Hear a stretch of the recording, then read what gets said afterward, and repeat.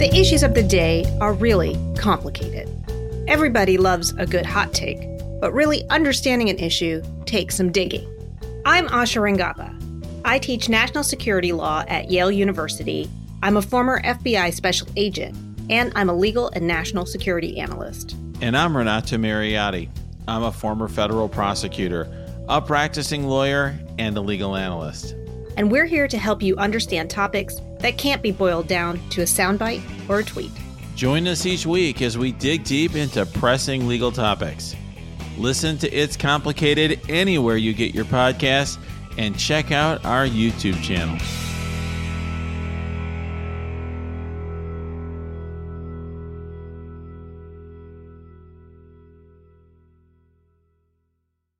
MSW Media.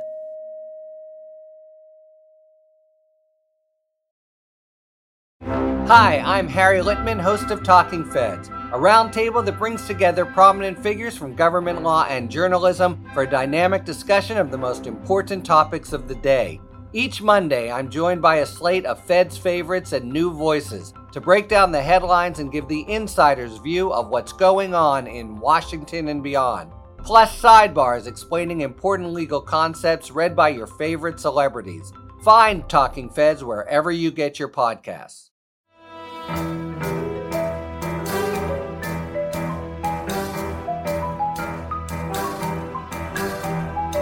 The rule of law is not just some lawyer's turn of phrase. It is the very foundation of our democracy. The essence of the rule of law is that like cases are treated alike. That there not be one rule for Democrats and another for Republicans, one rule for the powerful, another for the powerless, one rule for the rich and another for the poor, or different rules depending upon one's race or ethnicity. To serve as Attorney General at this critical time is a calling I am honored and eager to answer. So yeah, now it's clean up on aisle 45 time. And for a long while yet, it is going to be clean up on aisle 45. Hello, everyone, and welcome to Cleanup on Aisle 45. This is episode 82. It is Wednesday, August 10th. I am your co-host, Allison Gill, and with me, as always, fresh from the lawyer dungeon beneath my home, is a real-life lawyer, host of Opening Arguments, my friend Andrew Torres. Hello. Hey, Allison. How are you doing today? Today is an interesting news day so far. I'm doing Yeah. I'm doing okay. Between documents in the toilet and photos of documents in the toilet, and then finding out the lawyers that are representing Donald to the Department of Justice in his discussions for privilege, and finding out that it's nobody new and great. So it's just Corcoran and that other guy. It's fascinating. It's a day. Well, that is a tremendous preview of what we've got in store for folks, which I think they're really going to love. Our main interview today, and continuing in legal incompetence of the bottom tier of the bottom of the barrel of folks who are still willing to take Donald Trump's money and defend him in court. It reminds me, oh my gosh, we had a fantastic live Zoom hangout last Friday. We try and do those once a month, and sometimes we hit the bullseye, sometimes we fall a little bit short, but those are always great for us to hang out with the patrons. And we had a pretty good attendance. We had a lively discussion. And I had opened with and you just see this everywhere from Trump world, right? The idiotic excuse of, well, everybody deserves representation, and that the founding fathers, Thomas Jefferson and John Jay, defended, the redcoats who were charged in the Boston Massacre, and it is always right. Monsters defending monsters who use that well-worn trope. Let's be clear. That's a criminal case. It is a founding principle of our nation that you have the right to counsel in criminal cases. Although, it took until 1960 for that to be enshrined as an actual principle that affected poor people in the law. But sure, yes, I remember that. Gideon v. Wainwright. There is no civil Gideon. You do not have a right to I would argue, right, in some civil proceedings, you ought to, custody battles, for example. But until there is, you do not have a right to counsel just because you'd like to have a lawyer in a civil lawsuit. And so, all of these chuds that are defending, Donald Trump in civil cases and then falling back on high-minded principles are misusing that principle. If Donald Trump or his minions or whatever came to my office, there is no amount of money they could pay me to take him on as a client. But we're even finding in the criminal discussions with Department of Justice, right, that we've got Corcoran, if that's how you pronounce that, Rowley, who represents Navarro, Corcoran, oh man, just still the same. Allow me, if I may, to quote from Operation Ivy. Okay. I know things are getting tougher when you can't get the top off the bottom of the barrel. The wide open road to his future now is looking fucking narrow. Thank you. That's Knowledge, Operation Ivy, the only album they put out, one of my favorites.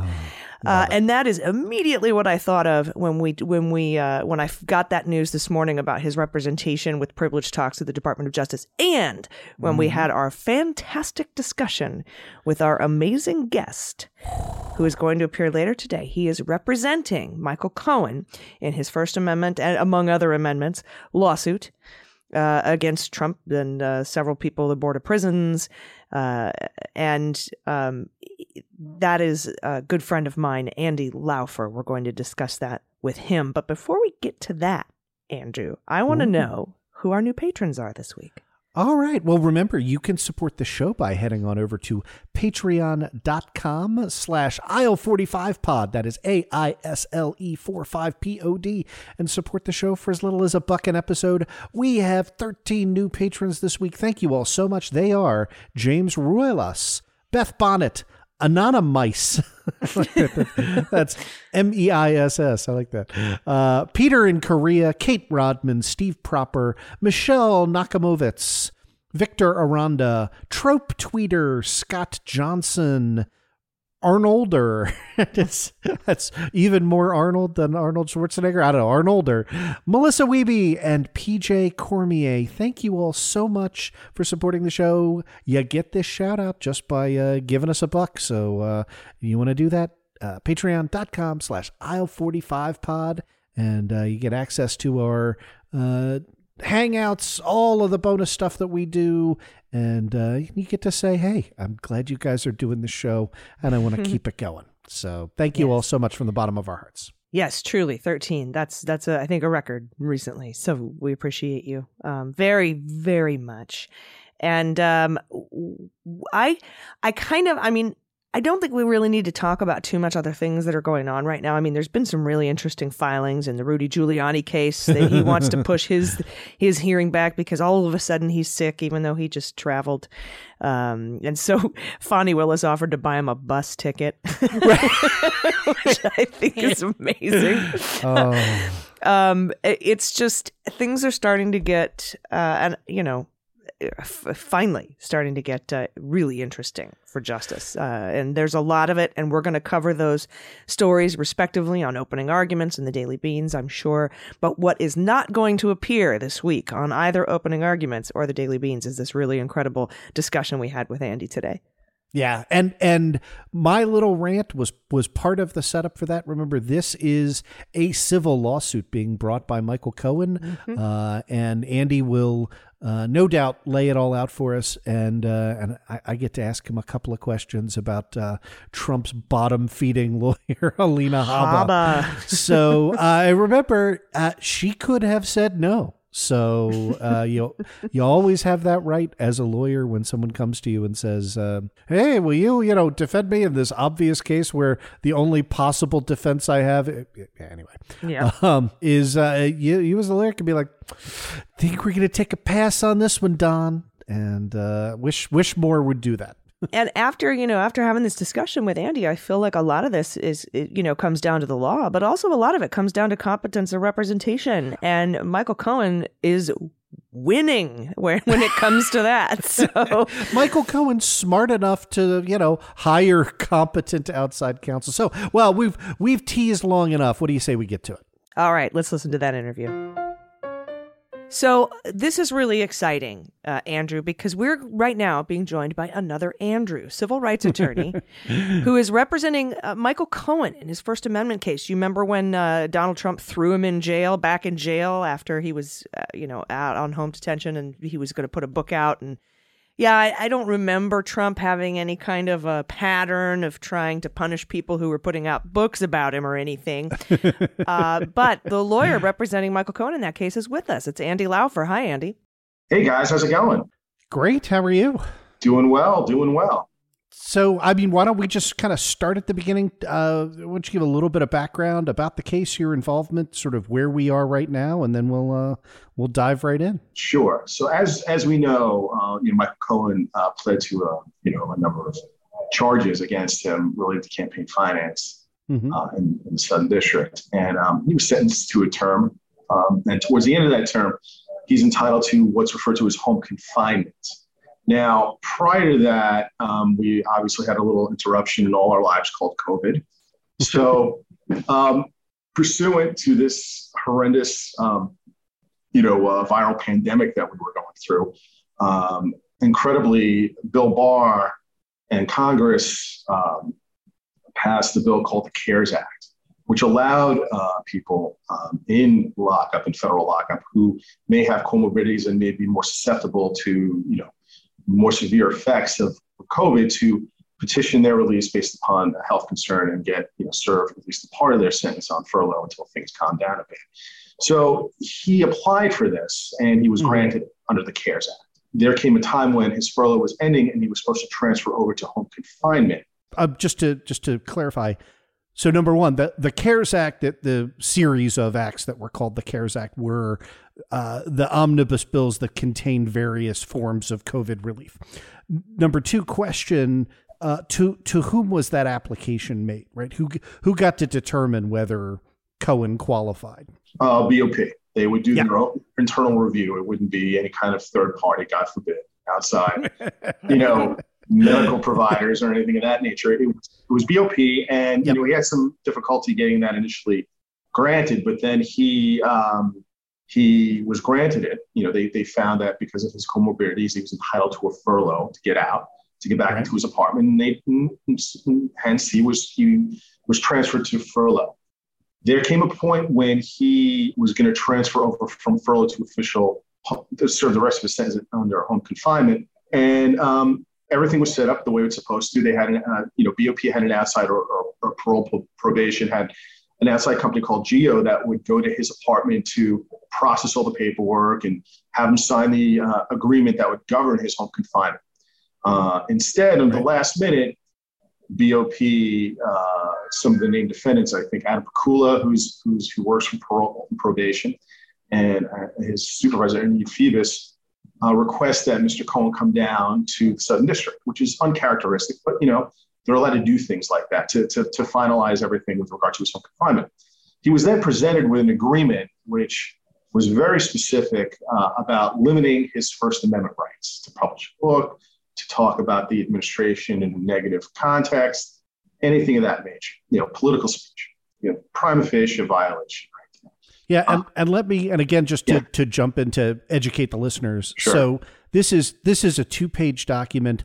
7 of the 8 paragraphs look like they're boilerplate to me. And again, I have no familiarity with these. So, but they are, you shall not have any contact with any convicted felons, right? Food shopping and other regular household errands must be conducted on your behalf by your family members, that sort of thing. But paragraph 1 says, as a condition of the release, No engagement of any kind with the media, including print, TV, film, books, or any other form of media/news. Prohibition from all social media platforms. It's still going on. No posting on social media, and a requirement that you communicate with friends and family to exercise discretion in not posting on your behalf or posting any information about you. The purpose is to avoid, give him at least credit for having this last sentence. The purpose is to avoid glamorizing or bringing publicity to your status as a sentenced inmate serving a custodial term in the community. So that's the paragraph to which you're. Correct. Yeah, and it reminds me of some singling out that I personally faced when I was working with the Trump administration, where the regular old Hatch Act suddenly turned into Hatch Act plus you can't say bad things about Trump specifically. You can't post bad things about Trump on social media. You can't be posting resist tweets. Like, it got real specific. Right. And then like I got real specific telework agreements that right. I was supposed to sign that were also curbing my 1A rights. Sure. So this sounds super duper familiar to me. Taking a regular old document like the nice old Hatch Act and modifying it to your own political benefit. Exactly, which is, it flies in the face of what our nation stands for, First Amendment, political speech. I mean, this is an inalienable right. This cannot be taken away from us. We cannot be retaliated against for the lawful exercise. So, let me push that. Let me do a little devil's advocacy here, right? Because one of the I knew, right, kindred spirit, so I knew you'd welcome it. One of the things that we've seen disturbingly so, right? Like if Judge Parker in Michigan made this comment in sanctioning all the Kraken attorneys, right? Is misusing the judicial process for political public spectacles, right?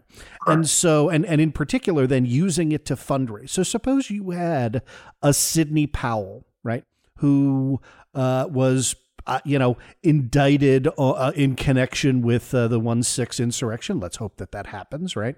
And I could see, a Biden Garland DOJ saying, okay, but like the second we let you out, you're going to get back on your computer. You're going to go to defending the Republic, and you're going to start up some like cockamamie nonsense crowdfunding thing, and you're going to violate that sort of fundamental tenet of criminal. Of the criminal justice system, that people should not come out of the criminal justice system better than when they went into it, more profitable than when they went into it. So I could see an argument that says, yeah, I get it. Nope. Free speech, super important. But like, we know what this person's going to do. Right. So how, I guess I would sort of throw that out there, say, number one, should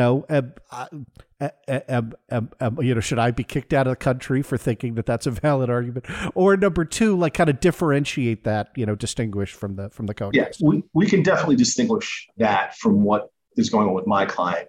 Specifically, you have a lawful process being used for an unlawful purpose. They're going into court and they're abusing the process. It's an abusive process. So their goal is not the free exercise of speech, but to abuse the judicial system, which is why what they're doing is against the law. It's not a speech issue. It's an abusive process issue of abuse of judicial, the waste of judicial resources, and they should be responsible for that. As opposed to here, where my client, hey, we're just, this is political speech.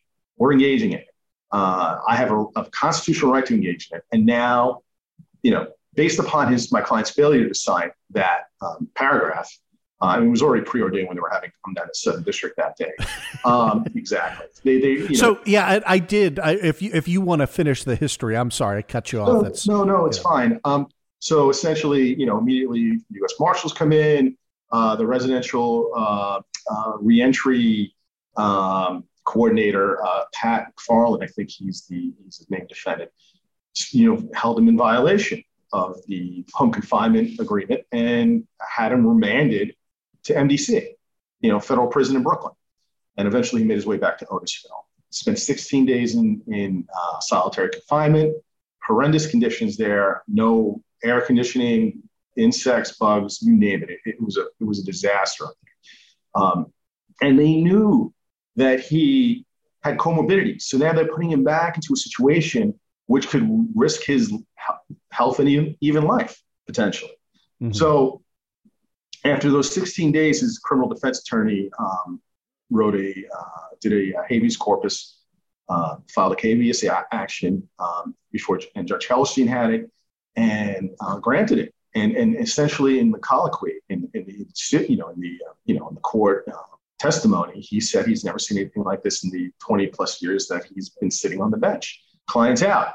So based upon that, we have two types of lawsuits we're pursuing against the federal government and the individual defendants. Under the Federal Tort Claims Act is one aspect, and the other is Bivens. You want me to break those down? More than happy to. If you want to ask questions, I'm more than happy to.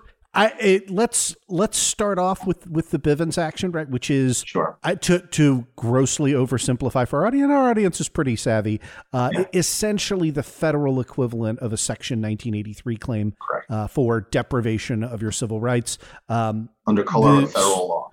The Supreme Court has been horrendous. That good adjective, right? I mean, they've been skeptical about expanding Bivens since the 90s, and just sort of outright. I think Clarence Thomas wrote the last Bivens decision. So it's Ebert, right? Yeah, in Ebert, which was a disaster. So exactly. All right, so let's start with that. Okay, so we'll talk about Bivens. Basically, we have three causes of action. We have First, Fourth, and Eighth Amendment. Now, classic Bivens cases of Fourth, Fifth, and Eighth Amendment claims. Fourth, search and seizure. Right. The original. Fifth is gender discrimination, and sixth is cruel and inhuman treatment, related to a serious medical condition, things of that nature.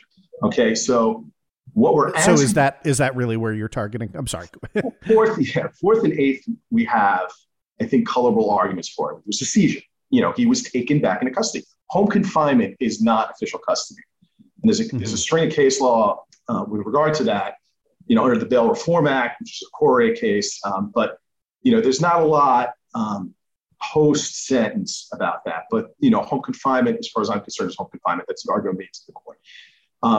But the real interesting one is we're asking the court to expand Bivens to cover First Amendment retaliation here. Now, prior to Abbasi, which was in 2017, and Ebert, which was after we submitted our opposition to the defendant's motions to dismiss, but the judge let us supplement. Basically, expansion of Bivens is frowned upon unless it's a very unique situation. And that's the argument we're making here. We literally have, based upon the habeas decision, who was named in the habeas was Bill Barr, Carvajal, the former head of BOP, who's still kind of there, and the head of Petrucci, the head of Otisville at the time. Those three have already been found as a matter of law to have retaliated against my client for the lawful exercise of his First Amendment rights.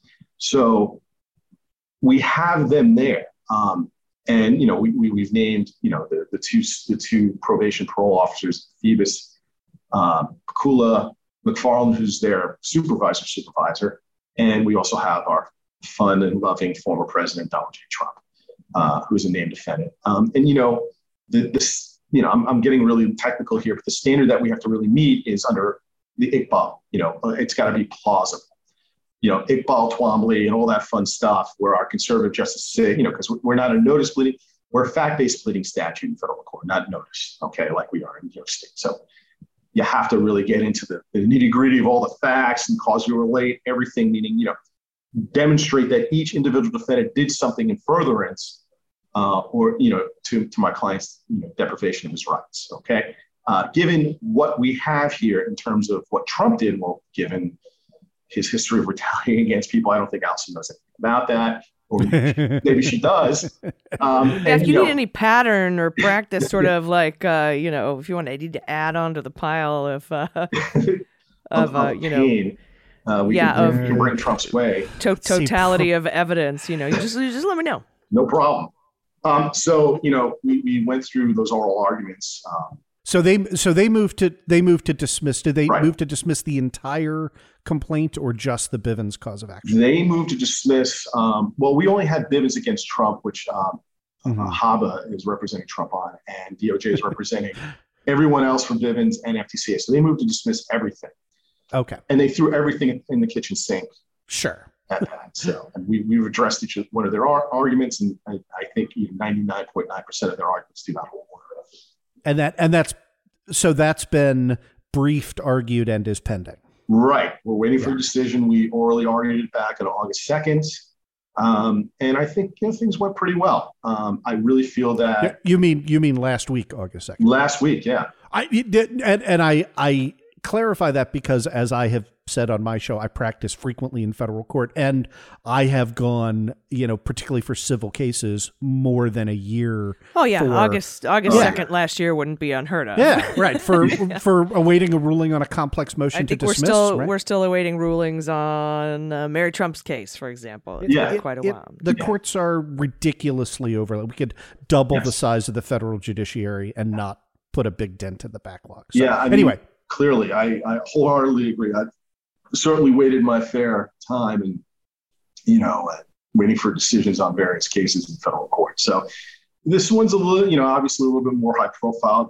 That may encourage a quicker determination. The judge sitting on the case, Judge Lewis Lyman, he's great. He gave both sides ample opportunity to kind of flesh out all the arguments, and he posed some really good hypotheticals and having us deal with that. And, And this is Southern District of New York? Southern District of New York. That's correct. Yeah.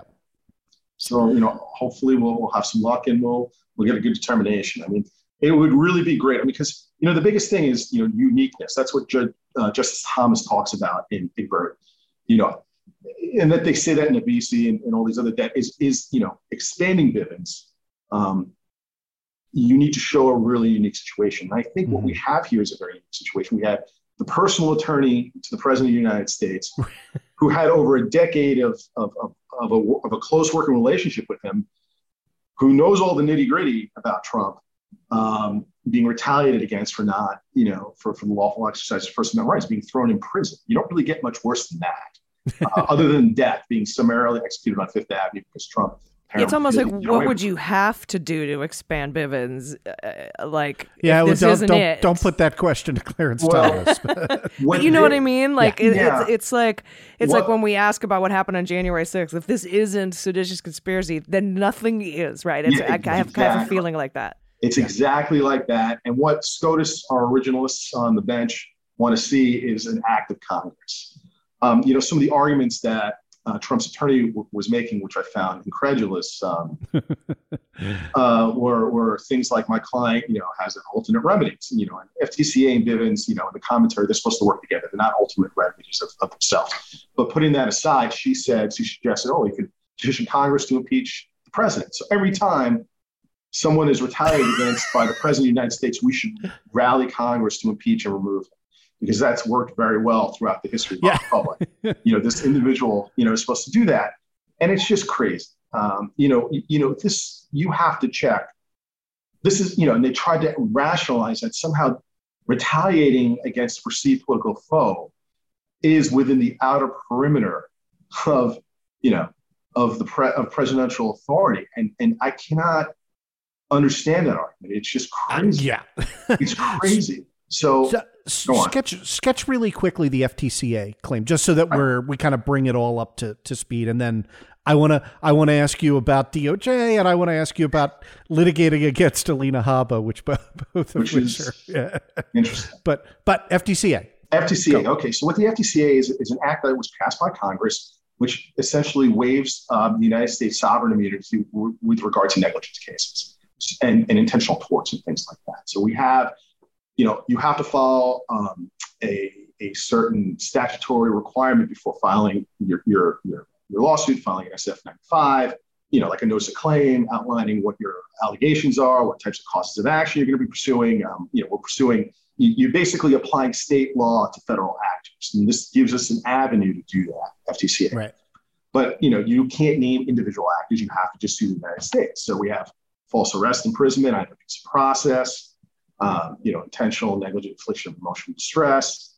I think those are the primary ones. There's a couple of others. We have some negligence claims, which we'll see what happens with those. And are there related I mean, I would think that the core question, right? Obviously, it's a very unique situation, but I would think the core question of revoking someone's right to home detention is, and whether that sufficiently counts as false imprisonment or IIED or whatever, that there would probably be some case law on that. Right. I mean, we found, going into the 1983 realm, retaliatory, transfer of someone to another prison. Is actionable. Okay, under 1983. Okay. So you can kind of make, equivalent arguments there. That seems fair. Yeah. The thing is just, will the court expand the First Amendment in this case? I think it's got to be a really narrowly defined reasoning for that, and that the facts surrounding this case are so unique and outlandish that it has to be addressed. That this is a necessity to address such abuse of power where someone was incarcerated. Now, the big argument that DOJ is having with me on that is that home confinements they're claiming that it's official custody, and it's not under the pretrial detention rulings. I was going to ask you about that, because if the DOJ sees home confinement as custody, right? Yeah. Detainment. But then because I feel like they can't have it both ways. I feel like they can't call it a prison and then not say we're taking you from your really nice home confinement prison to this really shitty prison for no reason. Right. They can't use it as a sword and a shield, as we love, in the parlance we love to say in the legal world. What they're doing here, they've successfully argued time and time again, and there's a tremendous amount of case law that they've worked up, where they say home confinement is not official custody under the Bail Reform Act, under any situation, for pretrial detainees. Because pretrial detainees a number of times try to get home detention credited to their sentences, and they can't. And they can't because it's not official custody. So now they're saying, but it is official custody. So we're allowed to transfer them anywhere we want, That was where my brain first went, when I was like, well, how can they argue one and not the other? That's immediately where I went. Exactly. Spot on. And he can have like a gin and tonic, in his house or whatever. And all of a sudden we're going to have federal marshals come in just to arrest him because they feel like transferring back to prison. It's not how it works. And we have, on top of all that, we have Judge Hellerstein from the Southern District on the habeas petition stating that the defendants violated Mr. Cohen's First Amendment rights for the lawful exercise of his political speech. I remember that, yeah. We just have that order. So it's not a he said, she said. Much more difficult if I had to deal with that. The court would probably not expand First Amendment. And it would be difficult for me to get Fourth and Eighth there as well. Here, we've got a ruling, and I think that's going to get us past at least the motion to dismiss stage into discovery. I really feel that we will get like the judge would say, we're going to need to let the jury decide on this. Well, not necessarily the jury, because they'll get a second bite at it, but yes. And just to clarify, under the FTCA, we don't get a jury, so it would be a bifurcated trial. Under Bivens, we do get a jury trial. So, well, and I asked that because, and Andrew, you know where I'm going to go with this, because in the Sussman case, where we were like, this is obviously a bullshit, charge, but the judge was like, yeah, you're full of shit, but we're going to let a jury tell you're full of shit. So that's sort of where I was kind of basing that. Yeah, no, definitely, that's good. It occurs to me, and curious your thought process here, that if you survive the motion to dismiss, right, then the equities at DOJ probably shift in favor of them sitting down with you to reach a settlement, right? Yeah. Like, in other words, I can understand why the DOJ would want to defend, whether we agree with it or not, that principle of home confinement counts as custody. But once a court has said, well, I'm open to the idea that maybe it isn't, right? Mm-hmm. Then they're strongly incentivized not to have an official ruling on the merits by a court that says, yes, indeed. Yeah. It's the opposite. And so leave it as an unsettled question, settle with you and your client, get out, and then, it'd be prudent kick the can down the road. It'd be prudent for them to do that. I mean, personally, I think they should have reached out to Mr. Cohen beforehand. Before I got involved, but you know how that works. I mean, we have I have to know. I was going to say we only have a couple minutes left before Torres has to leave, and you want to know. Practicing attorney, I sometimes make intemperate remarks in public. It seems to me that Alina Habba is truly stupid. What's it like litigating against her? You don't have to accept my characterization in any way whatsoever. But yeah, I was going to say we only have a couple minutes left before Torres has to get out of here, and he really he wants. This is why I wanted you on the show, man. Dish. We're getting to the heart and meat of it. She's, she is. I'll just say this: she's not knowledgeable about the law in this area. It was apparent in oral argument, and she also, what I observed was she got a little contentious with the judge. Which is something that's always a good idea. Which is something you generally want to avoid over hypotheticals. Yeah. So, there's that.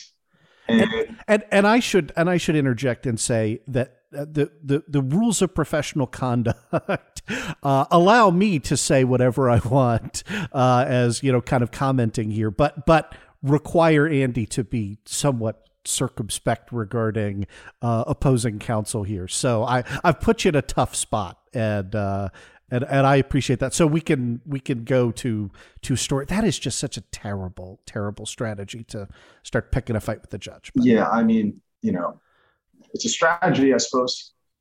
We've seen it. We've seen it a bunch. Yeah. With Team Kraken Strike Force, whatever. Yeah, horrible. I mean, it's just a grift. That is a grift, and that is just an abusive process. And those attorneys that willingly involve themselves and sign affirmations before the court and made representations before the court should lose their bar license or be suspended if they don't have a jaded history. I just think it's really.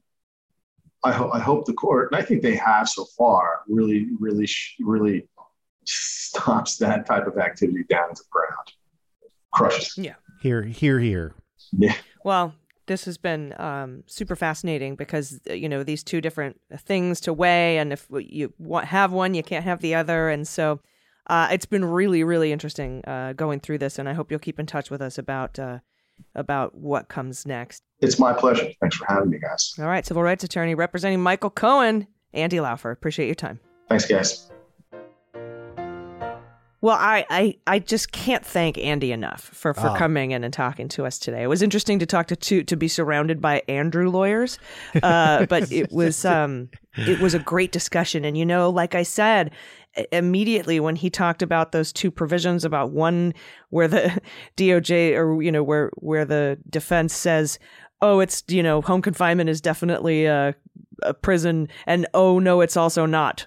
I'm like, look, I feel like you can't have it both ways. So this is a very, very well presented, well thought out case by Andy Laufer and his team. Yeah. And look, that's part of what good lawyers do, right? Is look for the position that your party opponent is taking in the present litigation, and then figure out, is there a reason why they would want to be on the opposite side? Well, yeah, there's a good reason why DOJ would want to be on the opposite side of declaring home confinement to be custodial when you're talking about, good time credits and the like, right? And so, yeah, and especially in the, with the concept of there being plenty of precedent of transferring people to shittier prisons as punishment.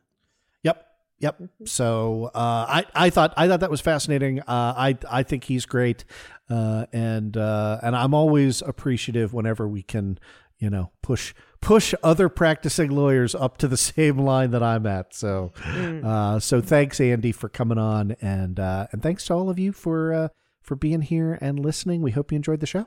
Yeah, everybody, we'll be back next week, of course. And I'll be in D.C. this weekend doing some stuff, which should be pretty fun. And maybe we'll have a little meet and greet there. I'll send out some info if you're a patron or a supercaster to both Cleanup and the Daily Beans stuff. And please tune in to opening arguments in the Daily Beans this week.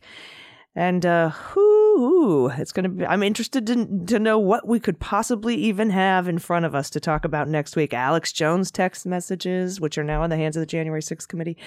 It's going to get really interesting really fast. And we're so glad you're here. And we're very happy that we can present it to you. So until next time, I'm Allison Gill. And I'm Andrew Torres. And this has been Cleanup on Aisle 45. Cleanup on Aisle 45 is written, researched, and produced by Allison Gill and Andrew Torres with editing by Molly Hockey. Our art and logo design are by Joelle Reeder and Moxie Design Studios, and our music is composed and performed by Adam Orr. Cleanup on Aisle 45 is a proud member of the MSW Media Network, a collection of creator-owned podcasts dedicated to news, politics, and justice. For more information, visit mswmedia.com.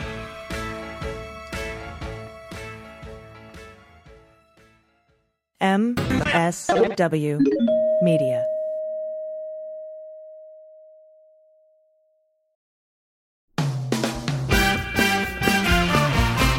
Season 4 of How We Win is here. For the past 4 years, we've been making history in critical elections all over the country. And last year, we made history again by expanding our majority in the Senate, beating election-denying Republicans in crucial state house races, and fighting back a non-existent red wave.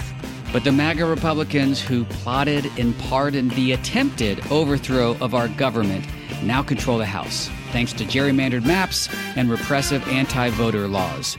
And the chaotic spectacle we've already seen shows us just how far they will go to seize power, dismantle our government, and take away our freedoms. So, the official podcast of The Persistence is back with Season 4. There's so much more important work ahead of us to fight for equity, justice, and our very democracy itself.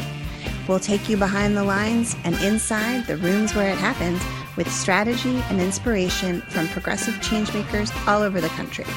And we'll dig deep into the weekly news that matters most and what you can do about it with messaging and communications expert, co-founder of Way to Win, and our new co-host, Jennifer Fernandez-Ancona. So join Steve and I every Wednesday for your weekly dose of inspiration, action, and hope. I'm Steve Pearson. And I'm Jennifer Fernandez-Ancona. And this is How We Win.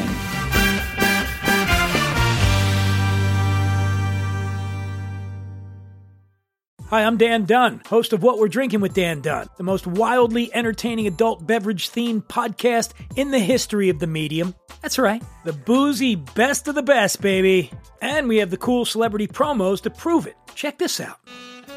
Hi, I'm Allison Janney, and you're here with me on What We're Drinking with Dan Dunn. And that's my sexy voice. Boom. Boom is right, Academy Award winner Allison Janney. As you can see, celebrities just love this show. How cool is that? Hey, this is Scottie Pippen, and you're listening to The Dan Dunn Show. And wait, hold on. The name of the show is what? All right, sure. Scottie Pippen momentarily forgot the show's name, but there's a first time for everything. Hey, everyone, this is Scoot McNairy. I'm here with Dan Dunn on What Are You Drinking? What's it called again? Fine, twice. But famous people really do love this show. Hi, this is Will Forte, and you're, for some reason, listening to What We're Drinking with Dan Dunn. Now, what do you mean, for some reason, Will Forte? What's going on? Hi, this is Kurt Russell. Listen, I escaped from New York, but I couldn't get the hell out of Dan Dunn's happy hour. Please, send help. Send help? Oh, come on, Kurt Russell. Can somebody out there please help me? I'm Dita Von Teese, and you're listening to What We're Drinking with Dan Dunn. Let me try one more time. Come on. Is that right? Sorry. What we're drinking? It's amazing. It's amazing. Right, is it right? Ah, that's better. So be like Dita Von Teese, friends, and listen to What We're Drinking with Dan Dunn, available wherever you get your podcasts.